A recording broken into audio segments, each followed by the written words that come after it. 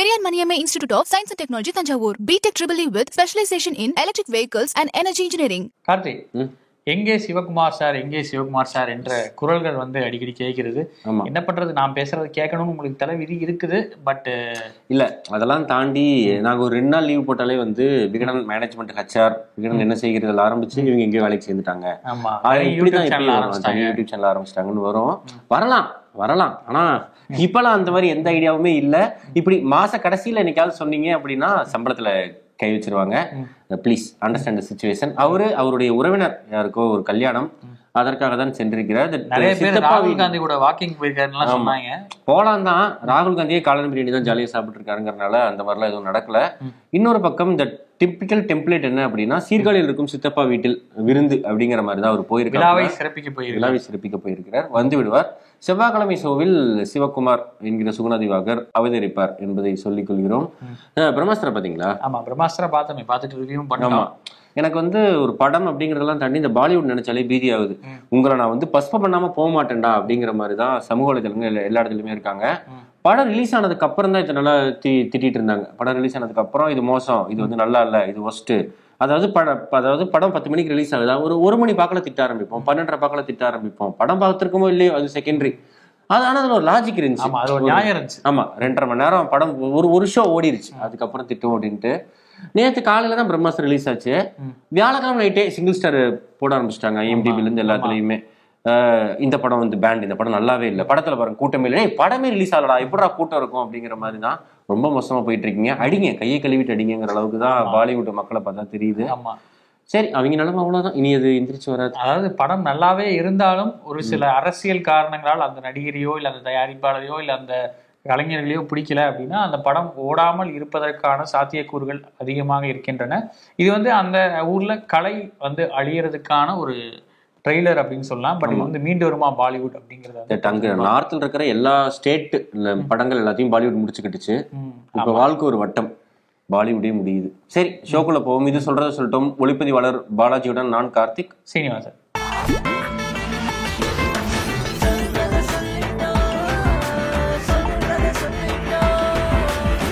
Karthik, queen Elizabeth, அதாவது 2ஆம் Elizabeth வந்து மரணம் அப்படிங்கிறது ஒரு செய்தியா வந்துச்சு. என்னன்னா கிட்டத்தட்ட 70 வருடங்களுக்கு மேலாக, 70 வருஷம் இப்பதான் கொண்டாடுறாங்கன்னு நினைக்கிறேன், முடியாட்சி அந்த இதன் மூலமா அவங்க வந்து ராணியாக இருந்தாங்க. அவங்க மரணம் வந்து நிகழ்ந்துருச்சு. அடுத்தடுத்த கிங் சார்லஸ் அவர் வந்து அரியணை ஏற போறாங்க மாதிரி சொல்றாங்க. இதுக்கிடையே இந்த மரணம் வந்து எப்படியான விளைவுகளை இங்கிலாந்தில் ஏற்படுத்தும் அப்படிங்கிற மாதிரியான ஒரு கேள்வி இருக்கு. ஆமா, நிறைய விஷயங்கள் இருக்கிறது. என்ன அப்படின்னா, ஒரு 11 நாள் துக்கம் அனுசரிப்பாங்க. ஒரு நாடு ஒரு நாள் துக்கம் அனுசரிக்கிறது இல்லை, ஒரு நாடு ஒரு நாள் பந்த் அப்படின்னாலே வந்து மிகப்பெரிய ஒரு அமௌண்ட் வந்து, ஒரு மிகப்பெரிய தொகை வந்து நஷ்டமாகும். 11 நாள் துக்கம் அப்படிங்கிறது வந்து பிரிட்டனுக்கு ஏற்கனவே நிதி நெருக்கடி மாதிரியான விஷயங்களை தத்தளிச்சுட்டு இருக்கனாலதான் பிரைம் மினிஸ்டர்ஸே மாறிக்கிட்டு இருக்காங்க. ஸோ இன்னுமே பிரிட்டனை வந்து சீர்குலைக்க செய்யும். இன்னொரு விஷயம், அங்க வந்து ரூபாய் நோட்டுகள்ல இருந்து எல்லா விஷயத்திலயுமே வந்து அந்த குறிப்பிட்ட ராஜா அல்லது ராணியின் படம் தான் இருக்கும். ஸோ பிரிட்டனுடைய அந்த ராயல் மின்ட் அவங்க என்ன சொல்லியிருக்காங்க அப்படின்னா, இன்னும் சில ஆண்டுகளுக்கு இந்த ரூபாய் நோட்டுகள் எல்லாம் செல்லும், இது நாங்கள் எதுவும் இப்போ மாற்ற போறது இல்லை, ஆனா வெகு விரைவில் மாற்றப்படும். ஏன்னா குயினுடைய போட்டோ வந்து, எலிசபெத்துடைய போட்டோ வந்து ரைட் ஃபேசிங்கா இருக்கும்.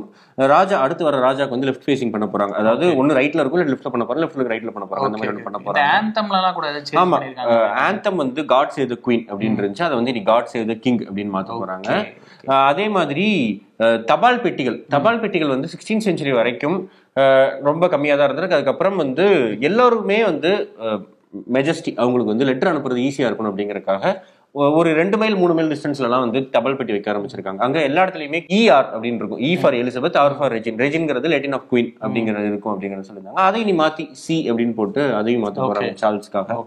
சோ இப்படி நிறைய விஷயங்கள் மாத்த போறாங்க. அது ஒரு பக்கம் இருக்கு. இதெல்லாம் தாண்டி குயின் எலிசபெத் அவங்க வந்து ரொம்பவே ஒரு மோசமானவங்க, அவங்க வந்து தான் டயனாவை பிரிச்சு வச்சாங்க அப்படிங்கிற மாதிரியான, இன்னொன்னு அவங்க வந்து இம்பீரியலிசம் அப்படிங்கிற அந்த ஏகாதிபத்தியம் அந்த மாதிரி நிறைய காலனித்துவம் வந்து கொண்டு வந்தாங்க அப்படிங்கிற மாதிரியான விஷயங்கள், நிறைய தியரிகள் இருக்குது. இதுல வந்து ஒருத்தவங்க இறந்திருக்காங்க அப்படிங்கறதெல்லாம் தாண்டி இதுல இருக்கிற எல்லாமே பொய் அப்படின்லாம் நான் சொல்ல வரல. ஆனா பிரிட்டிஷ் பார்லிமெண்ட் தான் நிறைய விஷயங்களை முடிவெடுத்த ஒரு குழு. குயின் எலிசபெத் அப்படிங்கிறவங்க ஒரு ரப்பர் ஸ்டாம்ப் அப்படின்னு சொல்ல முடியாட்டியும் அதை விட ஒரு மேன்மையான ஒரு பதவி தானே தவிர, அவங்க சொல்றதுதான் வந்து பிரிட்டிஷ் பார்லிமெண்ட் ஏத்துக்குச்சு அப்படிங்கறது எல்லாமே முழுக்க முழுக்க ஒரு பொய்யான ஒரு விஷயம். எப்படி வந்து இங்க நடக்கிற எல்லா விஷயத்தையுமே வந்து கிச்சன் கேபினெட் தான் முடிவு பண்ணுது, ஸ்டாலின்லாம் சும்மாங்க வீட்டுல என்ன சொல்றாங்களோ அதான் ஸ்டாலின் செய்வார்னு சொல்றதுல வந்து எந்த அளவு உண்மை இருக்குதோ அந்த அளவு உண்மைதான் வந்து ராணி குயின் எலிசபெத் தான் செஞ்சாங்க எல்லாத்தையும் அப்படிங்கிறது. பிகமிங் புக்ல மிஷல் ஒபாமா ஒரு விஷயம் எழுதியிருப்பாங்க. என்ன அப்படின்னா, ராணி வந்து யாருமே டச் பண்ணவே முடியாது. அவங்க வந்து இந்த வெள்ளை சாக்ஸ் எல்லாம் போட்டுட்டு ஒரு 10 ஸ்டெப் தள்ளியே நிற்பாங்க.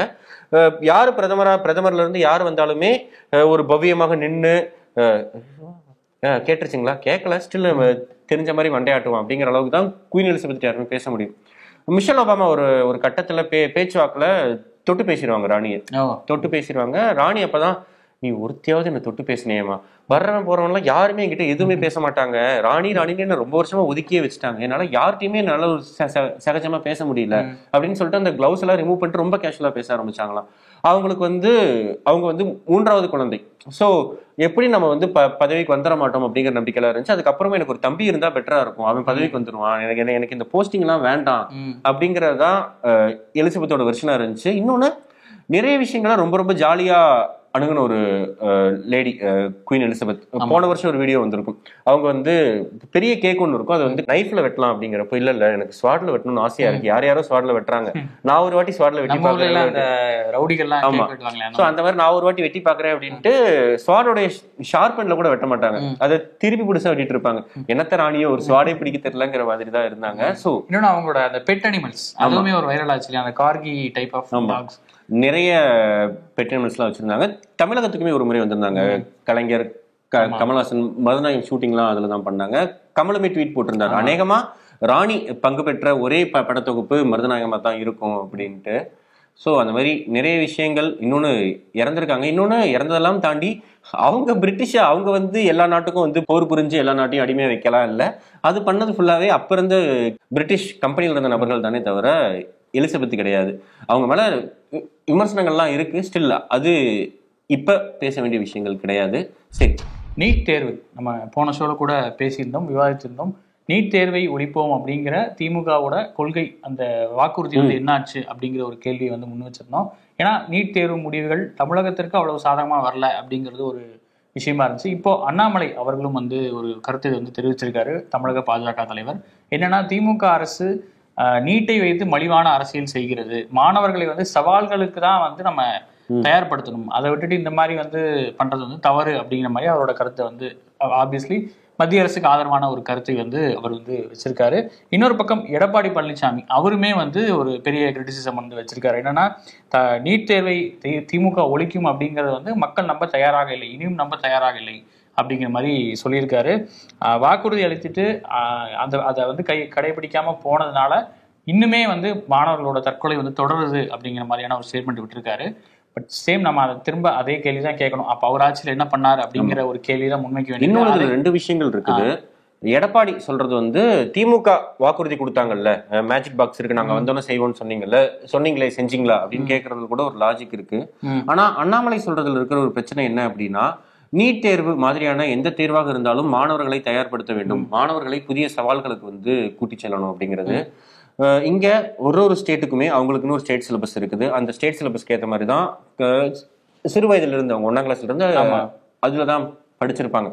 நீங்க திடீர்னு சென்ட்ரல் கவர்மெண்ட் அவங்களுக்காக ஒரு சிலபஸ் ரெடி பண்ணி நாங்க வந்து நீட்னு ஒரு எக்ஸாம் வைக்க போறோம், இல்ல நாங்க வந்து நெக்ஸ்ட்னு ஒரு எக்ஸாம் வைக்க போறோம், நாங்க பிக்ஸ்னு ஒரு எக்ஸாம் வைக்க போறோம் அப்படின்னா, அந்த சவாலுக்கு ஏன் மாநிலத்தில் இருக்கக்கூடிய மாநில பள்ளிகளில் படித்த, மாநில கல்லூரிகளில் படிக்க போகிற, மாநில மருத்துவமனைகளில் வேலை செய்ய போகிற ஒரு மாநிலத்தில் இருக்கக்கூடிய மக்களுக்காக சர்வீஸ் பண்ண போற மருத்துவர்கள் இல்ல மாணவர்கள் ஏன் மத்திய அரசு சொல்லக்கூடிய ஒரு எக்ஸாமை எழுதணும், ஏன் அந்த சவாலுக்கு ப்ரிப்பேர் ஆகணும்னு ஒரு கேள்வி இருக்குது. அந்த கேள்விக்கு அண்ணாமலை ஆகட்டும் பாஜக இருக்கக்கூடிய யாருமே பதில் சொல்றதே கிடையாது. எண்ட் ஆஃப் டே அது எப்படி போகுது அப்படின்னா, நீங்க என்ன வேணா படிங்க, என்ன வேணா பண்ணுங்க, நான் ஒரு எக்ஸாம் வைக்கிறேன், அது நீ பாஸ் பண்ணுவியா பாப்போம் அப்படிங்கிறது வந்து சவால் கிடையாது. அதாவது என்னன்னா, நான் எங்க ஊர் கிணத்தை தாண்டிக்கிறேங்க, உங்க ஊர் கிணத்தை நான் எங்க தாண்டணும் அப்படிங்கிற மாதிரிதான். அதை வந்து பாஜகவினர் புரிஞ்சுக்கிறதே கிடையாது. அதனாலதான் இந்த சவாலுக்கு வாங்க அப்படிங்கிறது. அதே மாதிரி இது வந்து காலங்காலமாக சொல்லிக்கிட்டு இருக்கிற இன்னொரு விஷயம் அதுதான்.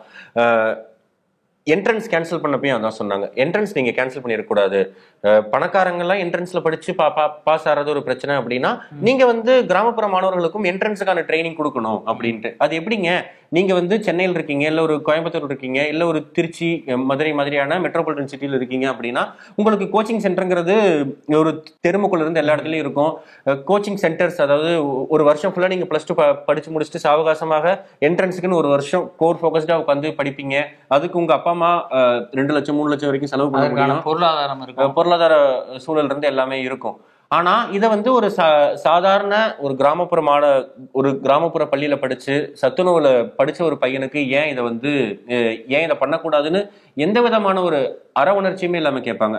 அனிதாக்குமே அதான் கேட்டாங்க. ஏன் அவங்க வந்து இதுக்கு பதிலா இன்னொரு வருஷம் படிக்கிறதெல்லாம் வந்து எல்லாரும் சொல்றதுதாங்க, வேற துறை தேர்ந்தெடுத்துக்கலாம், நீங்க ஏன் டாக்டரே தேடுறீங்க, நீங்க ஏன் ஒரு நர்ஸுக்கெல்லாம் போக கூடாதுன்னு அவன் என்னென்ன படிக்கணும்னு அவன் முடிவு பண்ணுங்க, நீங்க முடிவு பண்ணக்கூடாதுங்கிறது தான் நாங்க தொடர்ச்சியா அவர்கள் விரும்பியது அவங்களுக்கு கிடைக்கல. இன்னொன்னு அதுக்கான தகுதி அப்படிங்கறத அந்த மாணவர் முடிவு பண்ணணும், இங்க இருக்கிற அரசு முடிவு பண்ணணும். சம்பந்தமே இல்லாத ஒரு குழு வந்து இதுதான் இந்த ஒரு மாணவருக்கான தகுதி, அந்த தகுதி உங்ககிட்ட இல்லை அப்படின்னு சொல்றதுக்கான தகுதியை இவர்களுக்கு யார் கொடுத்தது அப்படிங்கிற ஒரு கேள்வி இருக்குது. அதனால எடப்பாடி சொல்ற வாதம் வந்து உண்மையிலேயே சரி. ஏன்னா ஒரு 1.5 வருஷம் ஆச்சு, இவங்க போராடுறாங்க. இப்போ அதுக்குன்னு ஒரு சட்ட மசோதா பாஸ் பண்ணாங்க, ஆளுநர் திருப்பி ஆளுநருக்கு அனுப்பிச்சாங்க, ஆளுநர் அப்படியே வாங்கி வச்சுட்டாரு. அடுத்து என்ன பண்ண போறோம், ஒரு மாநில அளவுல போராட்டம் பண்ண போறாங்களா, இல்ல ஸ்தம்பிக்க வைக்கிற மாதிரி ஏதாவது பண்ண போறாங்களா, இல்ல இது எங்களுக்கு கூட கிடைத்தே ஆக வேண்டும், இல்லை எனில் நாங்கள் இதெல்லாம் பண்ண மாட்டோம் அப்படின்னு ஏதாவது சொல்ல போறாங்களா அப்படிங்கிற கேள்வி எல்லாம் வைக்கலாம். ஆனா நீங்க ஒரு புதிய சவாலுக்கு மாணவர்களை தயார்படுத்த வேண்டும் அப்படிங்கிறது எந்த விதத்துல சரின்னு தெரியல, பார்ப்போம். ஸோ எடப்பாடி இப்படி ஒரு விமர்சனம் வச்சிருக்காரு, இபிஎஸ் வந்து இப்படி ஒரு விமர்சனம் வச்சிருக்காரு. அதுக்கு ஸ்டாலின் வந்து ஒரு பதிலடியும் கொடுத்திருக்காரு. மதுரையில ஒரு கூட்டத்தில் வந்து பேசியிருக்காரு. என்ன சொல்லியிருக்காருன்னா, திமுகவை விமர்சிக்க இபிஎஸ்க்கு தகுதி இல்லை அப்படிங்கிற மாதிரி சொல்லிட்டு, நீங்களே வந்து ஒரு தற்காலிகமான ஒரு பொசிஷன்ல தான் இருக்கீங்க, இப்போதைக்கு டெம்பரரியா ஏடிஎம்கே நடத்திட்டு இருக்கீங்க, நீங்க வந்து எப்படி என்ன அக்யூஸ் பண்ணலாம் அப்படின்னு கேட்டிருக்காரு. உங்களோட கட்சி எம்எல்ஏக்களே உங்ககிட்ட பேசுறது இல்ல, நீங்க வந்து எப்படி என்ன விமர்சிக்கலாம் அப்படிங்கிற மாதிரி 10 எம்எல்ஏ கணக்கு. ஆமா, 10 எம்எல்ஏ பேசிட்டு உங்க எம்எல்ஏ உங்ககிட்ட பேசுறது இல்ல, இதுல எங்க எம்எல்ஏ இதுக்கு பேச போறாங்க. ஆமா, அதாவது இன்னொரு முக்கியமான விஷயமும் சொல்லியிருக்காரு. ஜெயலலிதா அவர்கள் மறைந்த பின்னர் நடந்த தேர்தல் ஒண்ணுல கூட அதிமுக ஜெயிக்கல அப்படிங்கிற மாதிரி சொல்லியிருக்காரு. ஓகே, அது ஒரு பாயிண்ட் தான் வச்சுக்கோங்களேன். அது வந்து இந்த தேர்தல் பிரச்சாரத்துக்கு எல்லாம் போவாங்கல்ல, அப்ப அந்த ஆட்டோல எல்லாம் லவுட் ஸ்பீக்கர் மைக் கட்டி இருப்பாங்க. அங்க வந்து எம்ஜிஆர் ஆதரவு பெற்ற சின்னம், ஜெயலலிதா அம்மா ஆதரவு பெற்ற சின்னம் அப்படிதான் சொல்லிட்டு போவாங்க. பாஜக கூட எழுதி போட்டாங்க, தாமரை சின்னத்தை கூட போட்டாங்க. அப்படிதான் பண்ணாங்க. இப்ப இபிஎஸ் ஓபிஎஸ் வந்ததுக்கு அப்புறம் என்ன பண்றாங்க அப்படின்னா, ஐயா எடப்பாடியார் ஆதரவு பெற்ற சின்னம், ஐயா பன்னீர்செல்வம் ஆதரவு பெற்ற சின்னம் அப்படின்னு சொல்லிட்டு இருக்காங்களா. எடப்பாடியாரா அது யாரு அப்படிங்கிற மாதிரி, ஐயோ அப்ப அதிமுக இல்ல போல, இது வேற ஏதோ கட்சி போலன்னு நினைச்சிட்டு அதிமுக விழுக வேண்டிய ஓட்டும் போய்கிட்டு இருக்குது. பாஜக காரங்களே மோடி போட்டோவை போடாம ஜெயலலிதா கூட்டணியில் இருக்கக்கூடிய கட்சின்னு சொல்லிதான் ஓட்டு கேட்கறாங்க. இவங்க எடப்பாடியார் ஆதரவு பெற்ற சின்னம்னா அப்புறம் டெபாசிட் எங்க வாங்குறது? கரெக்ட் தான். ஆனா இன்னொரு பாயிண்ட் சொல்லியிருந்தாரு, நான் வந்து ஓய்வு இல்லாம உழைச்சிக்கிட்டு இருக்கேன் தமிழ்நாட்டுக்காக அப்படின்னு. அதுக்கு ரைமிங்கா இன்னொரு விஷயமும் சொல்லியிருந்தாரு பாத்தீங்களா, அது நீங்க? ஆமா, இந்த என்னது ஒரு போஸ்ட் எனக்கு கிடைச்சிருந்தாங்க, ஏஎம்பிஎம். அப்ப ஏஎம்பிஎம் பார்க்காத சிஎம் அப்படின்ட்டு நான் M to M CM இருக்கேன், மினிட் டு மினிட்னு MMCM அப்படின்னு சொல்லியிருக்காரு. என்னன்னா மினிட் டு மினிட் சிஎம், அதாவது ஒரு நிமிடத்தை கூட வீணடிக்காமல் நான் வந்து தமிழகத்துக்காக உழைக்கிறேன் அப்படிங்கிற மாதிரி சொல்லியிருந்தாரு. இதெல்லாம் வந்து நீங்க ஸ்பான்டேனிட்டியா சொல்றீங்க அப்படிங்கறது வந்து நீங்க திமுக காரங்க நம்பினாலும் இதெல்லாம் ஒரு ஸ்கிரிப்ட் அப்படிங்கிற மாதிரி லைட்டா ஃபீல் ஆகுது. ஸ்டில் அந்த மினிட் டு மினிட்ல இந்த நீட்டு அந்த மாதிரியான மிச்ச விஷயங்களையும் கணக்கில் கொண்டு இப்ப வந்து ஆன்லைன் ரம்மி நடத்தக்கூடிய நிறைய நிறுவனங்களுக்கு உச்சநீதிமன்றம் நோட்டீஸ் அனுப்பியிருக்கு. சோ அந்த மாதிரி நீட் மாதிரியான விஷயங்கள் மாநில அரசுக்கு தேவையான பல விஷயங்கள் இருக்குது. அந்த மினிட் டு மினிட் நோட்டீஸ்ல வந்து இதெல்லாமும் சேர்த்துக்கிறீங்க அப்படின்னா மிகப்பெரிய ஒரு உதவியாக இருக்கும். இல்லாட்டி வெறுமனே ஸ்கிரிப்ட் பாது இந்த என்னது பச்சை துண்டு போட்டு விவசாயம் அப்படின்லாம் நிப்பார்ல, அந்த மாதிரி போஸ்ட் ஆப்பர்ச்சுனிட்டி அப்படிம்பாங்க, அந்த மாதிரியான விஷயங்கள் ஆயிரும் சார். அதாவது என்னன்னா மினிட் டு மினிட் ஒர்க் பண்ணணும், நீங்க யாரும் கேட்கல, இந்த மாதிரி மைன்யூட்டான விஷயங்களையும் கவனத்துல வச்சுக்கோங்க அப்படிங்கிறதுக்காக. ஆமா, கண்டிப்பா. கார்த்திக், 2020 ஊபி ஹத்ராஸ் சம்பவம் நம்ம வந்து மறந்திருக்க மாட்டோம். ஸோ அதை கவர் பண்ண சென்ற சித்திக் காப்பான் அப்படிங்கிற ஒரு ஜேர்னலிஸ்ட், கேரளாவை சேர்ந்த ஜேர்னலிஸ்ட் வந்து கைது செய்யப்பட்டார் அன்று. தொடர்ந்து அவர் வந்து ஜெயில தான் இருந்தாரு. இப்போ அவருக்கு ஜாமீன் வழங்கியிருக்காங்க, கிட்டத்தட்ட 23 மாசம் கழிச்சு. அதுக்கப்புறம் அவருக்கு வந்து ஜாமீன் வழங்கியிருக்காங்க. என்ன நடந்துச்சு இந்த விவகாரத்துல? ஹத்ராஸ் சம்பவம் அப்படிங்கிறது தாக்கூர் சமுதாயத்தை சேர்ந்த ஆதிக்கவாதிகள் சிலர் ஒரு பெண்ணை, ஒரு ஒடுக்கப்பட்ட சமூகத்தை சேர்ந்த ஒரு பெண்ணை பாலியல் வன்கொடுமை செய்து அதற்கு பிறகு அந்த பொண்ணு வந்து எரிச்சாங்க. அதுக்கப்புறம் அந்த பொண்ணு இறந்துட்டாங்க. இந்த செய்தியை கவர் பண்றதுக்கு இந்தியாவில இருந்து நிறைய ஜேர்னலிஸ்டுகள் வந்து உத்தரப்பிரதேஷ் போறாங்க. அப்போ சித்திக் காப்பானை வந்து கைது செய்து உத்தரப்பிரதேச காவல்துறை அவர் மேல போடப்பட்ட செக்ஷன்ஸ் என்னென்ன அப்படின்னா 124A தேச துரோக வழக்கு வழக்கம் போல, அதே மாதிரி 153A இரு பிரிவினருக்கிடையே விரோதத்தை தூண்டுவது, 295A மத ரீதியிலான மக்களிடையே வந்து குரோதத்தை தூண்டுவது, அதே மாதிரி உபா ஆக்ட் அந்த அன்லாஃபுல் ஆக்டிவிட்டிஸ் ப்ரிவென்ஷன் ஆக்ட் அது போட்டிருந்தாங்க. அதே மாதிரி ஐடி ஆக்ட்லயுமே கேஸ் ஃபைல் பண்ணியிருந்தாங்க. இதற்கு முன்னாடி நிறைய முறை இவரோட கேஸ் ஹியரிங் வந்துச்சு. அப்பெல்லாம் இல்ல இவருக்கு வந்து பாப்புலர் ஃப்ரண்ட் ஆஃப் இந்தியா மாதிரியான தடை செய்யப்பட்ட இயக்கங்கள் கூட எல்லாம் சம்மந்தம் இருக்கு அப்படி இப்படிலாம் நிறைய வெவ்வேறு விதமான காரணங்கள் சொல்லி அவர் வந்து கேஸ் ஒத்தி வைக்கிறது அந்த மாதிரிலாம் நடந்துட்டு இருந்துச்சு. இந்த 75வது சுதந்திர தினத்துக்கு வந்து சித்திக் காப்பானுடைய மகள் அவங்க வந்து ஒரு அந்த ஸ்கூல் ப்ரோக்ராம்லயே வந்து பேசினாங்க, எங்க அப்பா இந்த மாதிரி ஜெயில இருக்காங்க அப்படின்லாம் பேசினாங்க. இப்போ யூ லலித் அவரோட பீரியட் அவர் சீஃப் ஜஸ்டிஸா இருக்கிறப்ப ஒரு கேள்வி கேட்டிருக்காரு, ரொம்ப முக்கியமானது. இந்தியாவில் இருக்கக்கூடிய எல்லா மக்களுக்கும் அவர்களுடைய கருத்து சுதந்திரத்தை பதிவு செய்வதற்கான உரிமை இருக்கிறது, அது எப்படி தண்டனைக்குரிய குற்றமாகும் அப்படின்னு கேட்டிருக்காரு. இதை கேட்க இந்திய நீதித்துறைக்கு 23 மாதங்கள் ஆகியிருக்கிறது அப்படின்னு நினைக்கிறப்பவே வந்து உடம்பெல்லாம் புல்லரிக்குது. ஒருவேளை சரி பரவாயில்ல, 23 மாசத்துக்கு அப்புறமாவது இந்தியாவில் இருக்கக்கூடிய இந்திய பிரஜை ஒவ்வொருவருக்கும் அவர்கள் பேசக்கூடிய கருத்துக்கான ஒரு கருத்து சுதந்திரம் இருக்கிறது அப்படிங்கறத வந்து பதிவு பண்ணியிருக்காங்க. மிக்க நன்றி. அவருக்கு இப்ப பெயில் கொடுத்திருக்காங்க. டெல்லியில் இருக்கக்கூடிய ஜஹங்கரா அப்படிங்கிற இடத்துல அடுத்த 6 வாரங்கள் இருக்கணும். அதற்கு பிறகு அவர் வேண்டுமானால் கேரளா செல்லலாம் அப்படின்னு சொல்லியிருக்காங்க. மிகவும் மோசமான ஒரு விஷயம்தான். என்ன அப்படின்னா, இந்தியால பிரஸ் ஃப்ரீடம் அப்படிங்கிறது ஒரு வருஷமே நம்ம கீழ் நோக்கி போய்கிட்டே இருக்கோம். இன்னும் ஒரு 10 நாடுகள் தான் இருக்காங்க. அதையும் இன்னொரு 2-3 வருஷம் நம்ம அச்சீவ் பண்ணி ஃபைனல் கடைசி பெரிய நம்பர் நாம தான் எப்படி சைனாவை நம்ம ஓவர்டேக் பண்ணிட்டோங்கிறாங்களா பாப்புலேஷன்ல, அந்த மாதிரி பிரஸ் ஃப்ரீடம்லயும் மிகவும் மோசமான ஒரு நாடு அப்படிங்கிறது இந்தியா அப்படிங்கிற பட்டம் வந்து வெகு விரைவில் வந்துடும். அதுக்கு இந்த யுனெஸ்கோ வந்து தேசிய கீதத்துக்குலாம் கொடுத்தாங்களா சர்டிஃபிகேட், அது மாதிரி இதுக்கு ஏதாவது சர்டிஃபிகேட் கொடுப்பாங்க வாட்ஸ்அப்ல வந்துடும் அதெல்லாம். ஸோ அப்படி தர்றப்ப இந்த மிச்ச மீதி சித்திக் காப்பான் மாதிரியான இப்பயே வந்து சித்திக் காப்பான் இதுக்கு மேல என்ன பண்ணுவாருன்னு தெரியல. ஏன்னா ஒரு 2 மாசத்துக்கு முன்னாடிதான் ஜுபேர் அவர் வந்து ரிலீஸ் பண்ணாங்க ஒரு 3 மாசம் கழிச்சு. அப்பயுமே இதுக்கு மேல ஒரு ட்வீட் எல்லாம் போடக்கூடாது அப்படிலாம் சொல்ல, அவர் ட்வீட் போடுவது அவரோட சொந்த உரிமை, அவர் அதை தாராளமா பண்ணலாம் அப்படின்னு சுப்ரீம் கோர்ட் சொல்லியிருந்தாங்க ஜஸ்டிஸ் கண்டு தலைமையில. அவ்வப்போதுதான் தீர்ப்புகள் இந்த மாதிரியாக ஒரு 3 மாத ஜெயில் தண்டனை இல்ல ஒரு 2 வருஷம் ஜெயில் தண்டனைக்கு அப்புறம் ஒரு குறைந்தபட்சமான ஒரு சுவாசிக்கக்கூடிய காற்று கிடைக்குது. இந்த மாதிரி அடிக்கடி யாரையுமே வந்து இவர் வந்து குற்றவாளியை காப்பாத்துங்கன்னு யாரும் இங்க சொல்லல. ஒருவர் செய்தி சேகரிக்க போறார், ஒருவர் வந்து ஒரு செய்திக்காக ஒரு இடத்துக்கு போறாங்க அப்படின்னா அங்க உண்மையாவே அவர் தப்பு பண்ணியிருக்காரு அப்படின்னா அதை வந்து நிரூபிக்காம வெறுமனே வந்து இல்ல நாங்க எங்ககிட்ட ப்ரூஃப் இருக்கு, நாங்க இப்ப சப்மிட் பண்ண மாட்டோம், அப்புறம் சப்மிட் பண்ணுவோம்னு சொல்லி ஒருத்தவர் வந்து காலம் தாழ்த்துவது, தாமதிக்கப்பட்ட நீதி விட மோசமான ஒரு அநீதி எதுவுமே கிடையாது. அதுதான் சித்திக் காப்பான் விஷயத்துல நடந்தது. இது வெறும் பெயில் தான். அவர் முழுமையாக ரிலீஸ் ஆகணும், அவர் குற்றமற்றவர் எனில் முழுமையாக ரிலீஸ் ஆகணும் அப்படிங்கிறது தான் எல்லோருடைய வேண்டுகோளும் இருக்கிறது. பார்ப்போம்.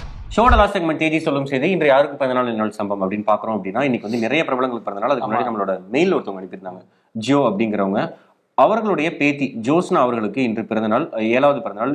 இனிய பிறந்தநாள் வாழ்த்துக்கள் ஜோஸ்னா. அதே மாதிரி செலிபிரிட்டிஸ் அப்படின்னு நம்ம பாக்குறோம் அப்படின்னா, சனிக்கிழமை ஜெயம் ரவி, அனுராக் கஷ்யப், அப்புறம் கைரிச்சி, இதெல்லாம் ஒரு 2-3 பேர் பார்த்தேன். ஒரு 6-7 செலிபிரிட்டிக்கு பிறந்தநாள். நீங்க அனுராக் கஷ்யப் பர்த்டே. ஆமா, அனுராக் காஷ்யப்புக்கு பர்த்டே. என்னன்னா, அனுராக் காஷ்யப் ஒரு ஹிந்தி சினிமா பாலிவுட்ல வந்து ஒரு புதிய தாக்கத்தை ஏற்படுத்தியவர் அப்படின்னு சொல்லலாம். நிறைய படங்களுக்கு ஸ்கிரீன் ரைட்டரா முதல்ல ஒர்க் பண்ணாரு, அதுக்கப்புறம் டைரக்டரா நிறைய படங்கள் எடுத்தாரு. அவருடைய நிறைய படங்கள் உதாரணமா பிளாக் ஃப்ரைடே மாதிரியான படங்கள் வந்து ஒரு பெரிய சர்ச்சையை கிளப்பின. அதே சமயம் உண்மைக்கு மிக அருகில் எடுக்கப்பட்ட படங்கள் அப்படிங்கிற மாதிரியான கேட்டகரியில் நிறைய படம் வந்து பண்ணியிருக்காரு. அக்லி அவரோட எனக்கு ரீசெண்டாக அவர் எடுத்த படங்கள் எனக்கு ரொம்ப பிடிச்ச படம். இப்போ சில படங்கள் ஒரு சில வருஷங்களாம் வந்து ஜனரஞ்சகமான படங்களும் பண்ண ஆரம்பிச்சாரு. மன்மர்ஜியான் மாதிரியான படங்கள், இப்போ தோபாரான்னு ஒரு படம் ரிலீஸ் ஆச்சு. ஸோ இந்த மாதிரியான படங்களும் பண்ண ஆரம்பிச்சாரு. அதை தாண்டி அவரோட ஒரிஜினல் ஃபிளேவரில் வர படங்கள் எப்பவுமே தனித்துவம் வாய்ந்ததாக இருக்கும் அப்படிங்கிறது. ஸோ அனுராக் காஷ்யப்புக்கு இனிய பிறந்தநாள் வாழ்த்துக்கள். அதே மாதிரி நடிகர் ஜெயம் ரவி கேரியர்ல படங்கள் அப்படின்னு எடுத்துக்கிறோம் அப்படின்னா, ஒரு பக்கம் பேராண்மை மாதிரி, பூலோகம் மாதிரி அந்த எக்ஸ்ட்ரீம் படங்கள் நடிச்சிருக்காரு. இன்னொரு பக்கம் பயங்கர கேஷுவலா ஒரு பீரியட்ல வந்து ரீமேக் படங்கள் மட்டுமே தான் நடிச்சிருக்காரு. ஜெயம் ஆகட்டும், சந்தோஷ் சுப்ரமணியம் ஆகட்டும், உனக்கும் எனக்கும் ஆகட்டும்னு ஒரு பக்கம் இந்த சம்திங் மாதிரி ரொம்ப கேஷுவலா எம்கு நடிச்சு இந்த மாதிரி படம் நடிச்சிருந்தாரு. ஒரு பக்கம் ரொம்ப எக்ஸ்ட்ரீம் நடிச்சிருந்தாரு. எனக்கு அவர் நடித்த படங்கள்ல பிடித்த படம் அப்படின்னா திலகன் ரொம்ப பிடிக்கும். ரொம்ப ஜாலியா பண்ணியிருப்பார். ஸ்டில் அவர் தெலுங்கு வெர்ஷன் வேற லெவலில் இருந்தாலும் திலகன் ரொம்ப பிடிக்கும். பிளஸ் இப்ப பொன்னியின் செல்வன் வராப்புல. ஆமா, உங்களுக்கு ஜெயம் ரவி படங்களை பிடிச்சது? எனக்கு வந்து அவரோட தனியொரு ஒன்று பிடிக்கும். அந்த மாதிரியான சீரியஸான படங்கள் அவர் நடிச்சது பிடிக்கும். ஃபீல் குட்டோட சீரியஸான படங்கள் நல்லா இருக்கும். ஓகே. அதே மாதிரி சண்டே ஞாயிற்றுக்கிழமை வந்து ஓ ஹென்றி அவருக்கு பிறந்த நாள். ஓ ஹென்றி எனக்கு மிகவும் பிடித்த ஒரு ரைட்டர். அவருடைய நம்ம எல்லாருமே சூரியவம்சம் படம் பார்த்துருப்போம். அதுல வந்து சரத்குமார்கிட்டையும் வந்து காசு ஒரு 10 ரூபா 100 ரூபா தான் இருக்கும், தேவயானிட்டையும் ஒரு 100 ரூபா மாதிரி தான் இருக்கும்.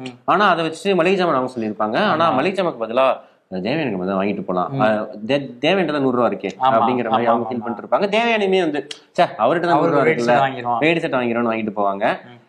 அது வந்து ஓ ஹென்ரியோட சிறுகதை.